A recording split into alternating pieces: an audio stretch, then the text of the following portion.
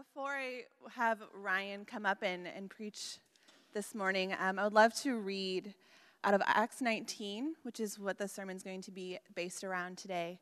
So if you have a Bible near you, there are some on the edge of the rows, your phone, or feel free to just sit back and listen. We're going to be reading Acts 19, 23 through 41. About that time, there arose no little disturbance concerning the way. For a man named Demetrius, a silversmith who made silver shrines of Artemis, brought no little business to the craftsmen. These he gathered together with the workmen in similar trades and said, "Men, you know that from this business we have made our wealth.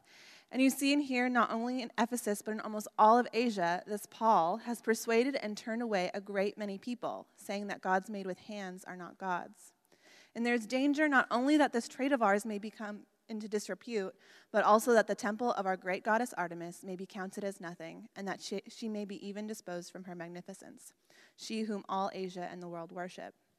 When they heard this, they were enraged and were crying out, "Great is Artemis of the Ephesians."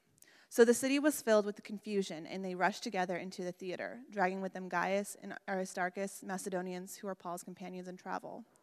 But when Paul wished to go in among the crowd, the disciples would not let him, and even some of the Asiarchs, who were friends of his, sent to him and were urging him not to venture into the theater. Now some cried out one thing, some another, for the assembly was in confusion, and most of them did not know why they had come together. Some of the crowd prompted Alexander, whom the Jews had put forward, and Alexander, motioning with his hand, wanted to make a defense to the crowd. But when they recognized that he was a Jew, for about 2 hours, they all cried out with one voice, "Great is Artemis of the Ephesians." And when the town clerk had quieted the crowd, he said, "Men of Ephesus, who is there who does not know that the city of the Ephesians is temple keeper of the great Artemis, and the sacred stone that fell from the sky? Seeing then that these things cannot be denied, you ought to be quiet and do nothing rash. For you have brought these men here who are neither sacrilegious nor blasphemous of our goddess. If therefore Demetrius and the craftsmen with him have a complaint against anyone, the courts are open, and there are proconsuls. Let them bring charges against one another. But if you seek anything further, it shall be settled in the regular assembly, for we really are in danger of being charged with rioting today, since there is no cause that we can give to justify this commotion." And when he had said these things, he dismissed the assembly. This is the word of the Lord. All right. Well, good morning. We continue our journey through the book of Acts here together. We like to change up how we do church every now and then, and so thank you for reading the word. This is the passage we'll be working from today.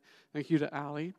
Well, like I said earlier, if you kind of came in after I introduced myself, my name is Ryan. I'm one of the pastors here, and today we're actually going to we're going to continue our journey through the book of Acts here.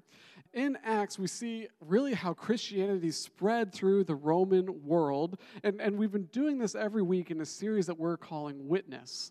We're calling Witness because in the book of Acts, we see Jesus' followers witness to who he is and who God is and really what God is doing in the world throughout the whole Roman Empire. And we're doing this because what's really interesting about the book of Acts is that it has a huge claim to what real and what authentic Christianity looks like. In our day and age, there's a host of Christianities out there. And so for the real question for anybody who's trying to consider Jesus and his resulting community is what does authentic or what does real Christianity actually look like? In the book of Acts is the book, the place to go, the narrative that has the greatest claim to what real Christianity looks like.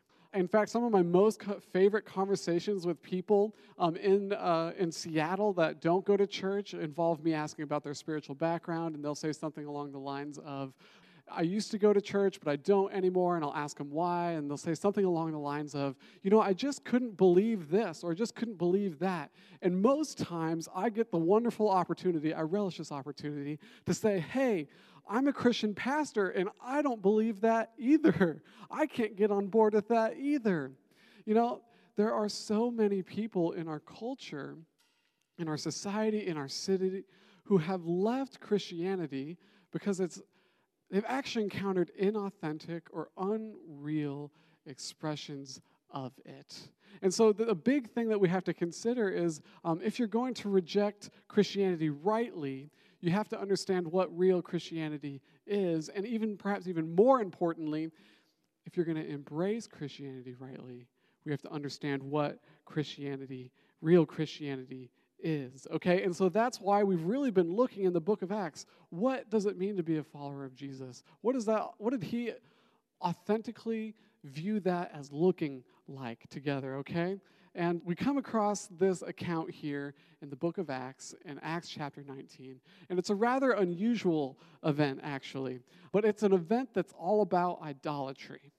Idolatry. Now, idolatry is a theme that is present from the beginning to the end in the book of Acts, but it's really starting to come about in the ministry of Paul as we've transitioned from the ministry of Peter in the first half to the ministry of Paul in the second half. He comes into contact with idolatry and preaches about idolatry a lot. So if you were here last week, we preached through Acts chapter 17, and Paul dealt directly with idols there too, okay? And here in the city of Ephesus, we see that he has spoken about idols a good bit. He's spoken about idols a really good bit he was really in Ephesus for 3 years. And you see, much like the intellectual city of Athens, God loved this city of Ephesus, and so he sent Paul to bring the gospel to it. And in Acts chapter 18, we actually see that Paul stopped by Ephesus at the end of his second missionary journey. He was actually probably only there for a few days, but he preached there, and some people became Christians. And then there's a small resulting house church left in Ephesus until Paul comes back up into Ephesus from, he lived and operated primarily out of modern-day Syria. Ephesus is in Turkey on the coast. He comes in his third missionary journey and makes a stop along Ephesus. And little did he know that this stop would occupy the next 3 years of his life. So Paul spends a full 3 years in Ephesus. What did that look like? Well, the first 3 months, he actually operated from he had this game plan to every city he went. He'd start in the synagogue, start telling Jews about Jesus. And so he does this for about 3 months before the leading Jews in the synagogue decide that they can't get on board with this gospel anymore. They can't get on board with Paul at all. And so they start teaching against Paul. They start teaching against the gospel of Jesus. But Paul's been at this for 3 months, and he's already garnered quite the following here in Ephesus. And so he says, okay, I'll go elsewhere. And there's a believer in Ephesus named Tyrannus. And Tyrannus had a school hall. And so for the next 2.5 years, they would meet in this school hall in Ephesus, much like this. Much like this. This is what they did in Ephesus. So this is a good step towards real and authentic Christianity. You're doing it. No, but we do ask the question of what is real and authentic Christianity? How can we find it? And that's actually a very, very complex question. And it actually has a very complex answer. But really, where we can start to answer that thing is we see that Paul preached about idols everywhere he went. And so that idolatry is part of this gospel message, okay? And in order to understand this riot here, we're going to see how idolatry is part of this message in this riot here. And in order to understand this riot here at the end of Paul's time in Ephesus, we have to wrap our heads around this city, and then we can roll up our sleeves and deal with the idolatry. You see, Ephesus was one of the largest cities in the Roman Empire at this point. It had 250,000 people. 250,000 people in this city. That's a big city. It was on the coast, so it was a commerce center. Lots of trade went in and out of Ephesus. But most importantly, the city of Ephesus had the temple of Artemis within it. The temple of Artemis. Now, this temple was built about 900 years before Paul shows up on the scene, but still almost a millennium later, it is the largest temple in the Roman Empire. It was enormous. It was decorative. It was 150 yards long, 80 yards wide. This is much, much, much larger than a football stadium, okay? It came to be known as one of the 7 ancient wonders of the world. Very beautiful. People from throughout the Roman Empire would come and travel to Ephesus, which was the capital of the province of Asia. They'd travel to Ephesus to worship this god Artemis, this goddess Artemis. She was the goddess of fertility. There is a monthly festival every month to Artemis that took the whole weekend. There was a yearly festival to Artemis that took an entire week in the springtime. And so you would have couples traveling to Ephesus all year long in the hopes that they could get pregnant. This is actually one of the biggest cults in the Roman Empire, was this cult of Artemis, this goddess of fertility. And so it is a huge central part of the economy of Ephesus at this point, okay? And it's clear from this account that this gospel of Jesus that Paul preached, this authentic preaching of Jesus, included preaching against idols. Demetrius, the silversmith, right, from the account that Ali read, he puts 2 and 2 together for us. He says, hey, hold up. Everybody who becomes Christians is no longer traveling to Ephesus. They're no longer worshiping Artemis. They're no longer buying these little gift shop trinkets that the silversmith trade was involved in. This is going to hurt our economy, he says. This is going to hurt our economy. And so really what we have to understand here is that I'm not sure that we can fully understand the gospel or understand the implications of the gospel without fully wrapping our head around what idolatry is. And there's a common objection at this point, and it goes something like this. Well, that was then. This is now. We're not the same superstitious people of the first century, of the Romans of the first century. We're not polytheistic anymore. We're not animistic any longer. People don't believe in many gods. People hardly believe in any god. They can't even fully wrap our heads around one God, right? Like we don't worship idols anymore. But if you're going to say that, with all due respect, it shows that you might be a little bit naive to how life works. Because if you want to understand American culture, you need to listen to one of our sermon series that we did this summer. Okay, this summer we did a sermon series where we unpacked a sociological textbook called Habits of the Heart, which has been one of the leading sociological texts that goes over late American culture and primarily individualism. And we unpacked that for 4 weeks this summer. If you missed it, I'll just give you a high-level view of one of the points here. It argues that American culture and its population, no matter where you come from, what your background is, has this notion of expressive individualism tied to it. No matter where you come from, where you come from. And when it's applied to religion, it goes like this, that Americans feel that no one has the right to tell them who God is, no one has the right to tell them what to believe, that they have their own right to individually define and shape their own spirituality and their own faith. And they have the right to worship the God whom they like and whom they prefer. And no one else has the right to define that for them. That makes this relationship between you and me potentially awkward. Because I'm up here and I'm trying to tell you some true things about God. But in our expressive individualist culture, one of the main drives and one of the main threads throughout it is, I'll choose what to believe about who God is, and I'll choose how to worship him. And so they conceive of a God that they like, that they prefer, and pursue a method of worship that makes them comfortable. This is part of what it means to be an American. Okay? And so at the very heart of American culture actually is the very thing that Paul says we can't do: create and worship idols. In Acts 17, he said, you cannot create your own God, but that's the very thing that we conceptualize of as our right as an American citizen, to create our own God and worship it. And so idolatry is very much so at the heart of American culture. It's very relevant to our discussion of what authentic Christianity looks like today, okay? And this is a very important topic then. And so if you're not a Christian, it's a great week to walk into church because you're going to get very clear on this huge side of this huge aspect of what the gospel is and what the gospel speaks to. But you're actually going to see something else that's pretty cool too, because even Christians struggle with idolatry throughout their entire lives. And so to be a Christian does not necessarily mean that one doesn't worship idols. Christians frequently worship idols. But to be a Christian means to continually and constantly consider the gospel of Jesus and how it gives us tools for identifying idols in our lives and leaving them behind. And that's primarily what we're going to concern ourselves with today, okay? And so we're going to talk about 3 big points today about idols, okay? The first one is we're going to talk about the prevalence of idols. Idols are pervasive in our culture, and so we're going to talk about that a little bit so you can maybe begin to wrap your head around what they might look like. And the second, we're going to talk about the weakness and power of idols.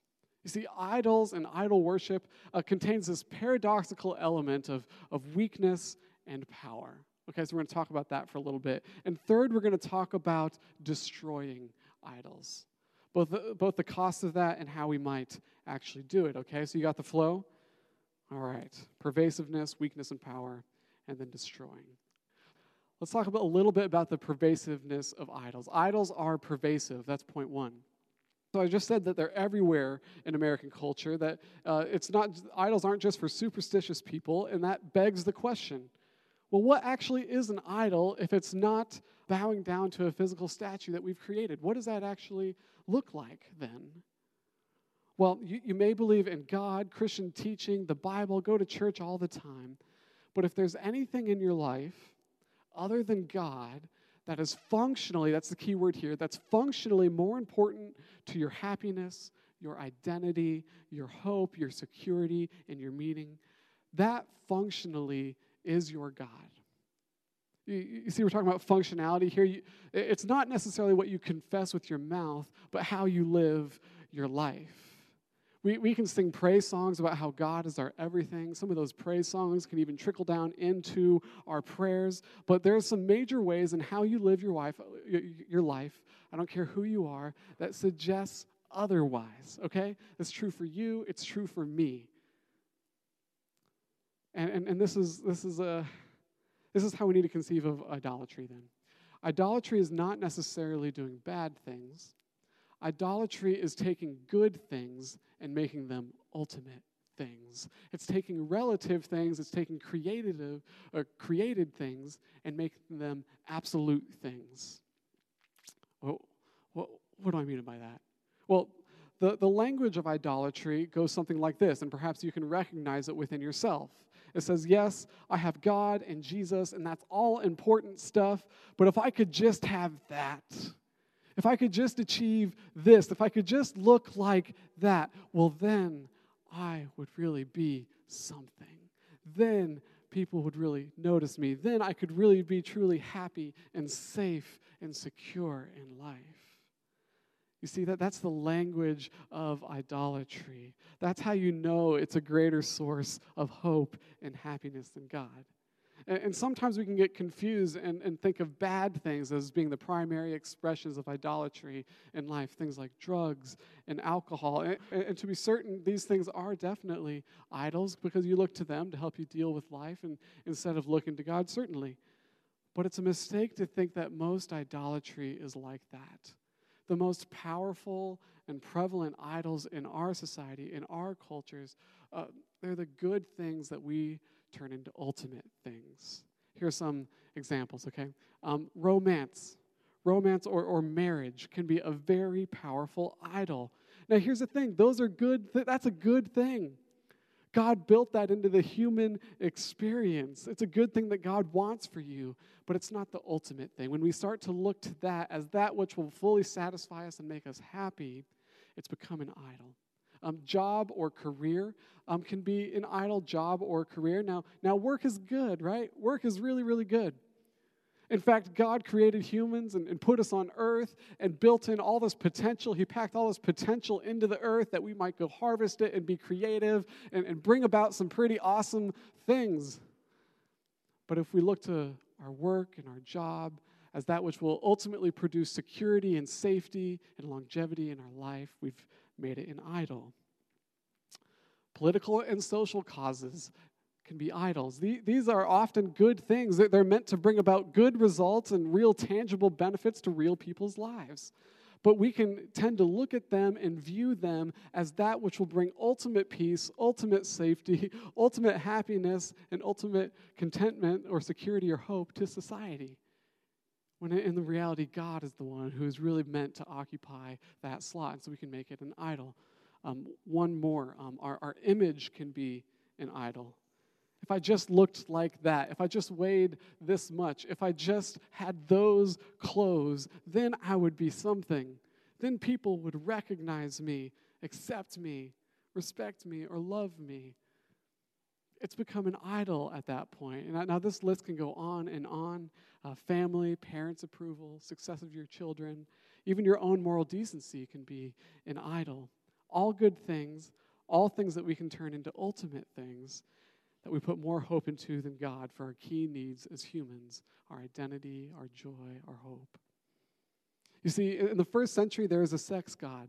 There is a work god, there is a play god, there is a war god, and a peace god. And we look at them and say, oh, what silly, superstitious people. But actually, to interact with idolatry is part of the unified human fallen experience. All of us go through this. They were just very explicit and conscious about what is very implicit and subconscious in our lives. That is, they were externally clear on the sources of their hope and security, okay, while we internalize it. They worshiped the gods that were lined up in rows along their roads. We worship the gods that are lined up inside of our hearts. So we all have gods that we worship. Here's an example, okay? In March of this year, ESPN published an online article where a reporter followed Ichiro through a week of his off-season preparation in Japan. And it's actually one of the most eerie pieces of journalism, I guess of sports journalism, I could say, that I've actually ever read. It was very eerie. It starts with some quotes from his teammates, like D. Gordon of the Mariners. He's an infielder. He says, "I just hope he keeps playing," Gordon says with a chuckle, "because I don't want him to die. I believe he might die if he doesn't keep on playing." And this was actually confirmed by Ichiro himself, who last year a Miami reporter asked him, "Hey, Ichiro, what are you going to do after baseball?" And he just stone-faced looked at this guy and says, "I think I'll just die." These stories and many other stories make the same point in this article, that Ichiro, throughout his life, methodically stripped away everything from his life except for baseball. Every winter, he leaves his wife back in the United States for months to train in Japan. The article says he cannot escape the patterns burned into him as a boy. His American teammates all talk about how he still polishes his gloves and his spikes as he was taught. He works out every day without break, forsaking even a family, wearing shorts in the freezing Kobe winter. He's made a $160 million fortune and can't enjoy it. He's earned his rest but can't take it. He's won his freedom, but he doesn't want it. You see, there's some ultimate thing that Ichiro saw himself as attaining, probably still sees himself as attaining through baseball, that he's ditched all other good things in life to pursue. He ditched his health. There's a story in there about how before opening day, Ichiro was really struggling with a significant stomach ulcer.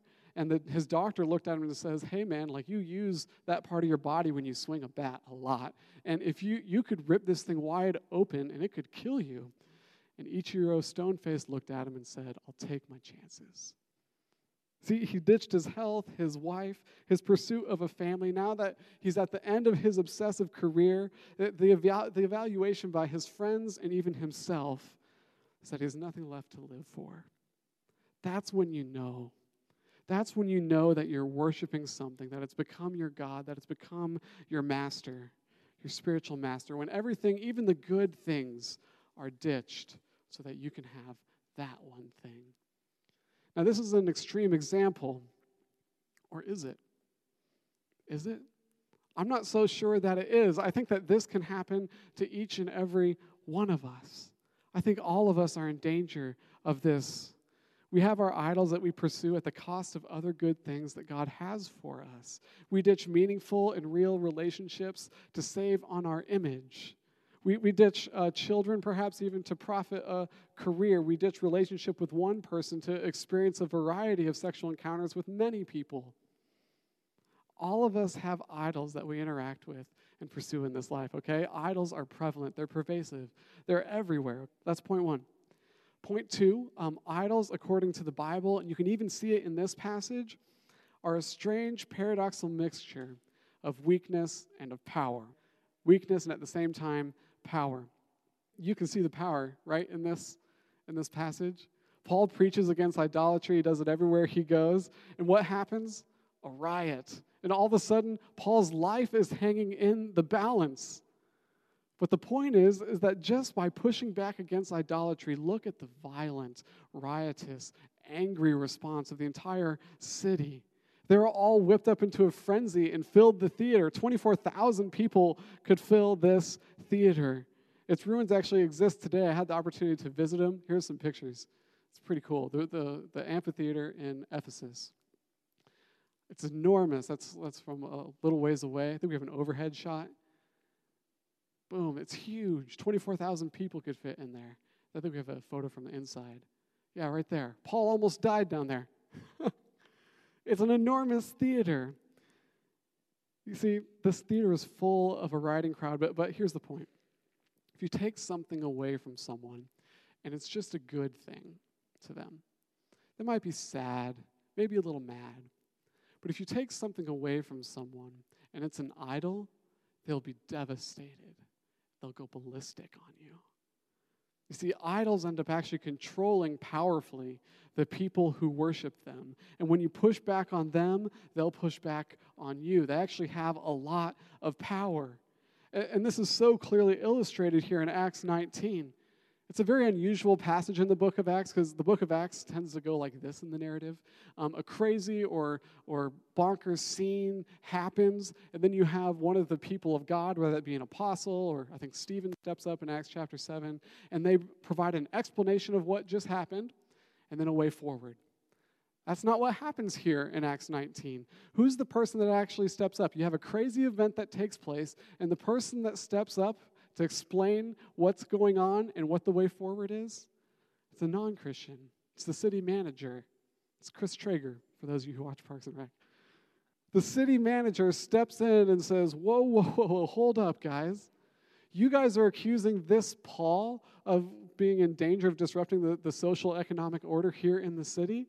Do you see what you guys are doing? You guys are the ones disrupting the political and social order going on here right now. In fact, if the Romans were to catch wind of this, they'd impose martial law on us for fear that we were going to try to revolt from the empire. You think Paul's going crazy? You guys are out of control here. You see, their quest for economic and social order actually led to a disruption of that same order. You see, idols actually never give what they promise. They give you the opposite. Anything you make more important than God is going to do that. Idols are good things that we place expectations of identity, happiness, hope, and security upon. Expectations that they actually can't stand up under. Promises they don't have the power to keep because they were never meant to do so. They always come up short. The novelist David Foster Wallace spoke to this inadequacy of idols. He himself was actually not a Christian, but not long before his unfortunate suicide, as one who had wrestled with addictions throughout his life, he spoke these words to the 2005 graduating class at Kenyon College. If you were in the gospel class, you get to hear this quote twice in 1 month. You're so lucky. Okay. He said this. He said, "Everybody worships.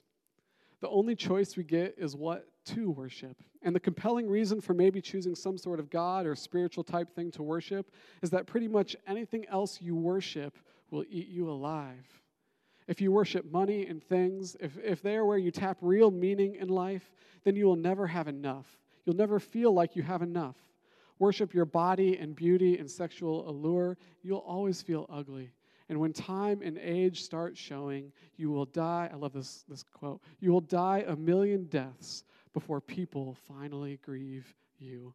Worship power, you'll end up feeling weak and afraid, and you will need ever more power over others to numb your own fear. Worship your intellect, being seen as smart, you will end up feeling stupid, a fraud, always on the verge of being found out. But the insidious things about these forms of worship is they're unconscious.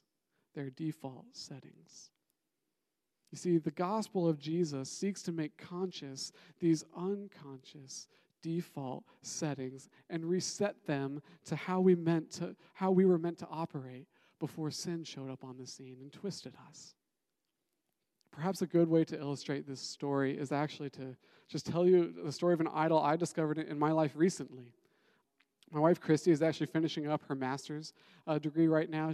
She's doing her master's thesis this fall. And back in July or August, she found out that she had to take another class in addition to graduate, okay? And for anybody who's in higher education, those aren't cheap. And it's not something that we had planned for. And back at the beginning of the year, we took this class to wrap our heads around finances. And in that class, I said, you should probably have an emergency fund of sorts. So just in case anything were to happen, you could have some money to draw from to get you through that time. And so we had set up a goal to get our emergency fund funded by a certain date. And it was clear that this $4,000 was going to push us way back in that goal. And I was upset. I was upset on the outside. I was in turmoil on the inside. I had made this pile of money my form of security and safety in the world. That's what I had done. It was really devastating to me. I was really upset by this. I couldn't get to the point of being like, how cool is it that we did that? Because now we don't have to go into debt. How sweet is that? I couldn't celebrate it. That's how I know it had become an idol. I was leaning on that for security in the world over leaning on God. Somehow I had made that switch where I no longer relied on God to provide for me and my family in the ways that He's called us to bring really His gospel to the world, Christy's continuing education being a part of it. You see? I was worshiping money as a means to security, essentially, okay? And so the great irony and paradox of idolatry is while we think that these idols have all this power, while that stack of that pile of money had all this power, and I powerfully reacted when it was threatened, they actually don't deliver. They leave us empty. They leave us wanting. They're actually really weak when they become idols, okay? So, let's do a second example here. If a love partner or another human becomes the divine ideal to fulfill our ultimate ideas of companionship in this life, physical, emotional, spiritual, they become an idol. And when we love our love partners like this and they become idols, this can happen if you're not married or if you are married, both ways, we actually end up killing our partners with our expectations of them. And then in turn, their imperfections drive us crazy. Everybody loses. Yeah, and you can apply this to any idol. At the end of the day, when we take good things and try to make them the ultimate things, they can't hold that level of expectation we put upon them. They let us down. They're actually weak. Okay? And until God's love is more important to you than someone else's love of you, until God's opinion is more important to you than someone else's opinion of you, until even God's family is more important to you than your own family. That's a crazy thing to say. Jesus is the one who said that first. But until those things happen, you'll be a miserable slave to the idols that are driving you because they actually make us weak. All right, so that's point 2. Idols are a strange mixture of power and of weakness. Okay, now point 3. Destroying idols costs us something. Costs us something. How might we actually do it? Well, here's the thing about idols. The only way to destroy idols is to do so at a cost. We see this in a very real way in our event here at the theater that we just looked at. This rage, that idolatry, this a huge rage. Like Paul's life was in the balance. He had pushed back against idols and it almost cost him his very life. Normally, we see Paul just step into situations like this. He's like, I don't care if it's going to cost you my life. But in reality, what's really cool is actually earlier in Acts 19, he becomes very clear that God's calling him to go to Jerusalem and then back up to Rome to bring the gospel to Rome. And so his friends are like, hey, man, if you set foot in that place, you're going to die. Paul's like, okay, I'll pass. I'd rather not pay for the price of preaching against idolatry with the cost of my life. But this is actually kind of a cool element of the story. We actually have these disciples and what are called asiarchs. These were like city council members telling Paul, hey, man, you should not go there because you are going to die. And this is one of the things that we can get nervous about if we preach against idols in this city. We can say, hey, you know what? If we do that, we're just going to incite a riot. But in reality, there's people who get on board with it. There's people who are like, you know what? my worship of idols is making me miserable. I'd love to get away from that.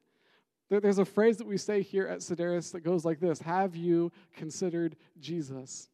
That's not like a stab or a poke or anything. That's an honest question for people who maybe they're tired of worshiping their idols. Maybe they're feeling how weak their idol worship has been in their lives, and they're like, you know what? Maybe I could put my ultimate source of identity, hope, security, whatever it may be that's failing them, in Jesus. Have you considered Jesus? This is a phrase that's meant to minister to people whose idols are letting them down. Have you considered Jesus? Let's do an example of this too. That idols cost us something. There's a common thread in the midst of most cities like Seattle that goes like this. You hear in almost any growing corporate environment, and it goes like this: get on board with idolizing this company. That is, tie your security to its success, put your image and its profitability, tie your career to its success, give everything you have that we might be able to turn a profit and have more influence, and it will go well for you here. It'll go well for you here.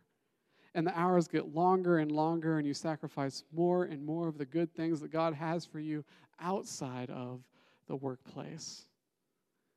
I think if this isn't true of every workplace, but I think for many of us, if we're honest, if you want to succeed in your workplace, you have to idolize that company on a certain level. You have to say, and hopefully what the gospel says, it empowers you to say, I'm not going to make this company my idol. I'm not going to tie my security to it. I'm not going to tie my joy to it. I'm not going to tie my ultimate purpose to it.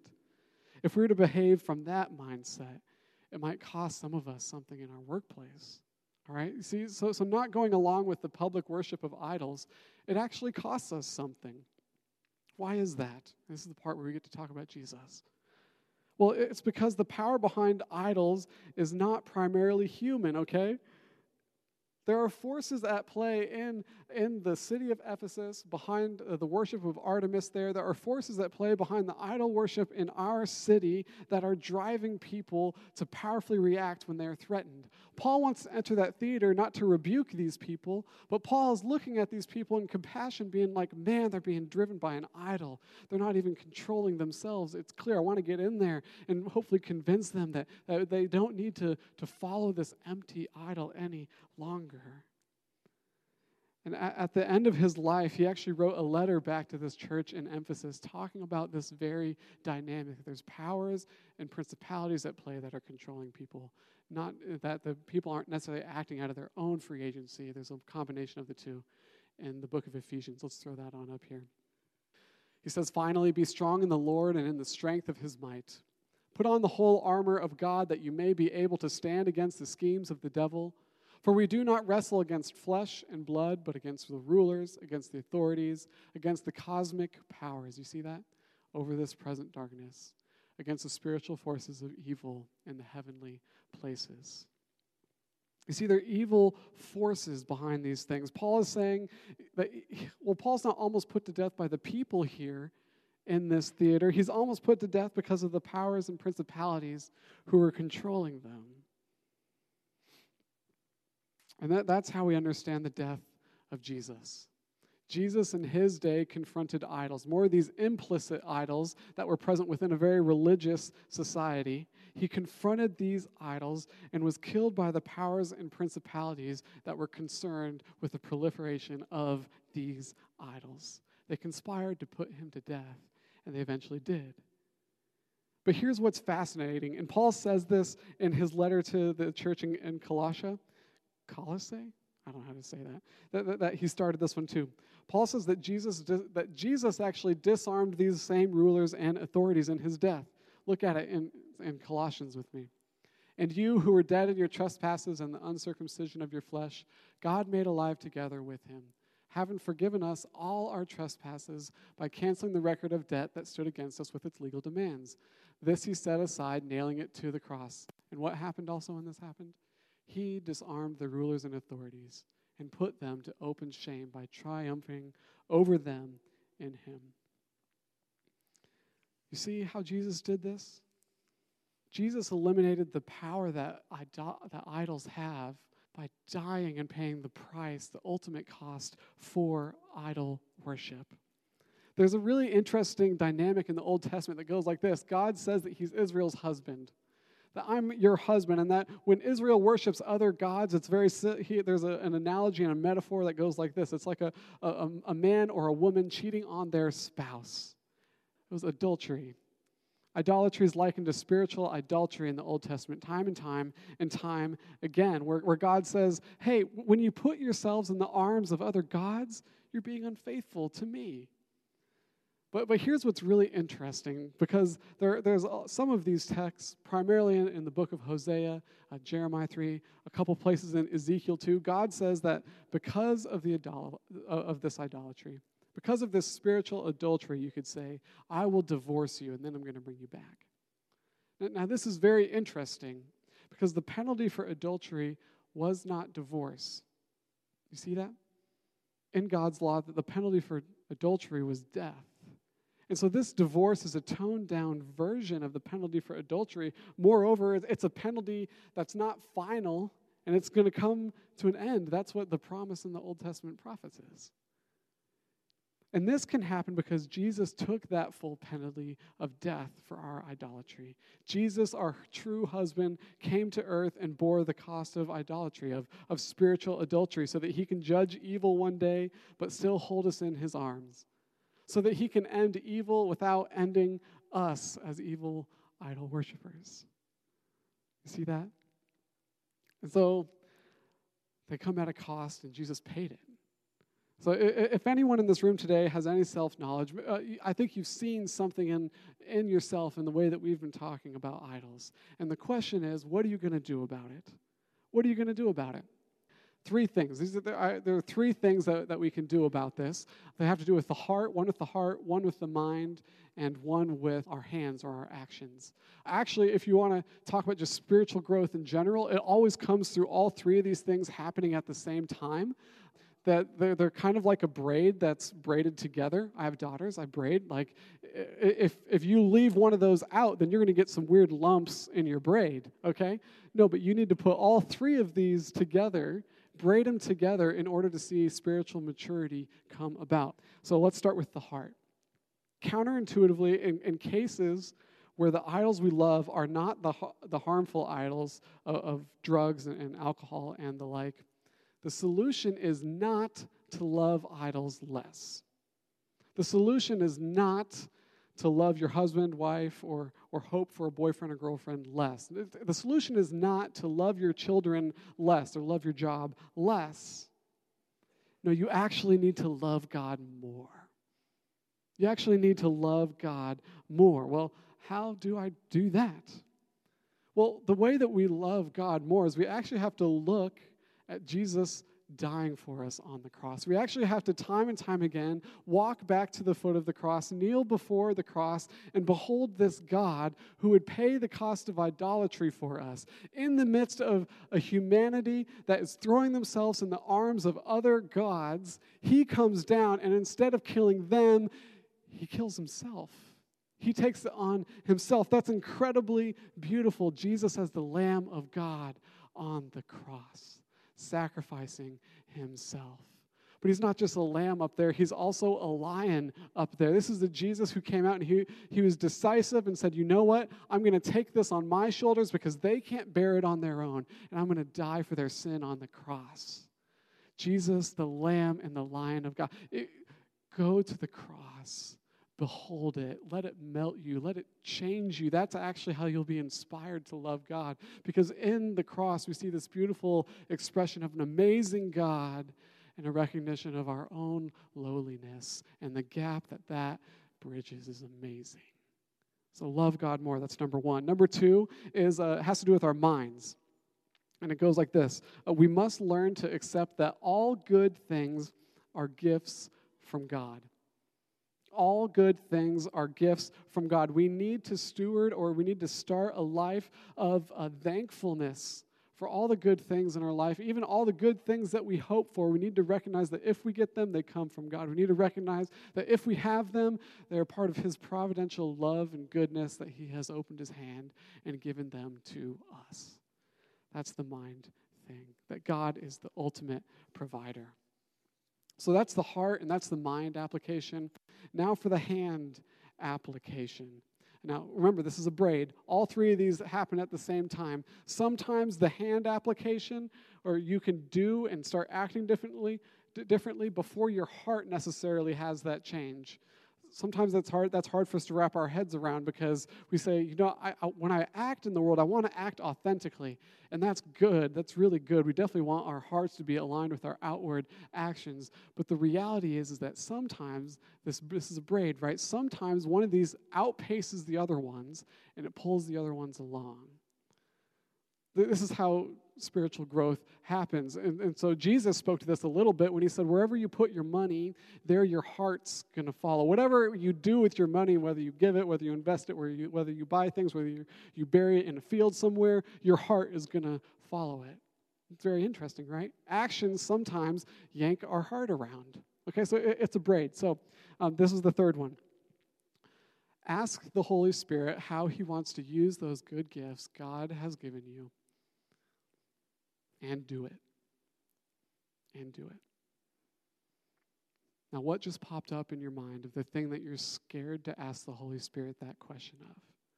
That's likely an idol. That's okay. That's okay. All of us have them. Something came up in every person's mind right there, okay? You're not alone. Something came up in my mind, okay? That's the idol. Ask the Holy Spirit what you might do with it and see what happens. Take a step of faith and reliance upon God, that if you do that, your heart will catch up, your mind will catch up, and you'll start to grow. And so when we start, the gospel is that which gives us the power to engage idolatry in a very meaningful, very real way. And hopefully we can stop raising our hands to idols. And instead, when we stop that, we look down, we realize that the idols aren't outside of us. They're actually just in our hands. They're good things from God. And we can use them to bless others and to bless the world and ultimately bring glory to God. Amen? Let's pray. Father, I praise you for how many good things you've given us as a people, God. I look out at my friends here and I see that they are so blessed by how you have moved, the good things that you have given to them, God. And Lord, as we process through our idols in life, Lord, I just ask right now that you would just give us hearts of vulnerability and hearts of honesty. God, that you would help us realize that idolatry will be part of our life to the very end even, Lord. That all sin is in some level an expression of us making other things more of a God than you. So right now, we just ask for forgiveness right now. We know that you love us and that you do forgive us because you sent your Son to die for us for this, even before we even asked for the forgiveness, God. So God, I just hope that you would send us out encouraged, that we might take some real steps to grow in you this week, God, both in heart, or all three, heart, mind, and in our actions, God. We pray all this in the name of Jesus and by your Holy Spirit. Amen.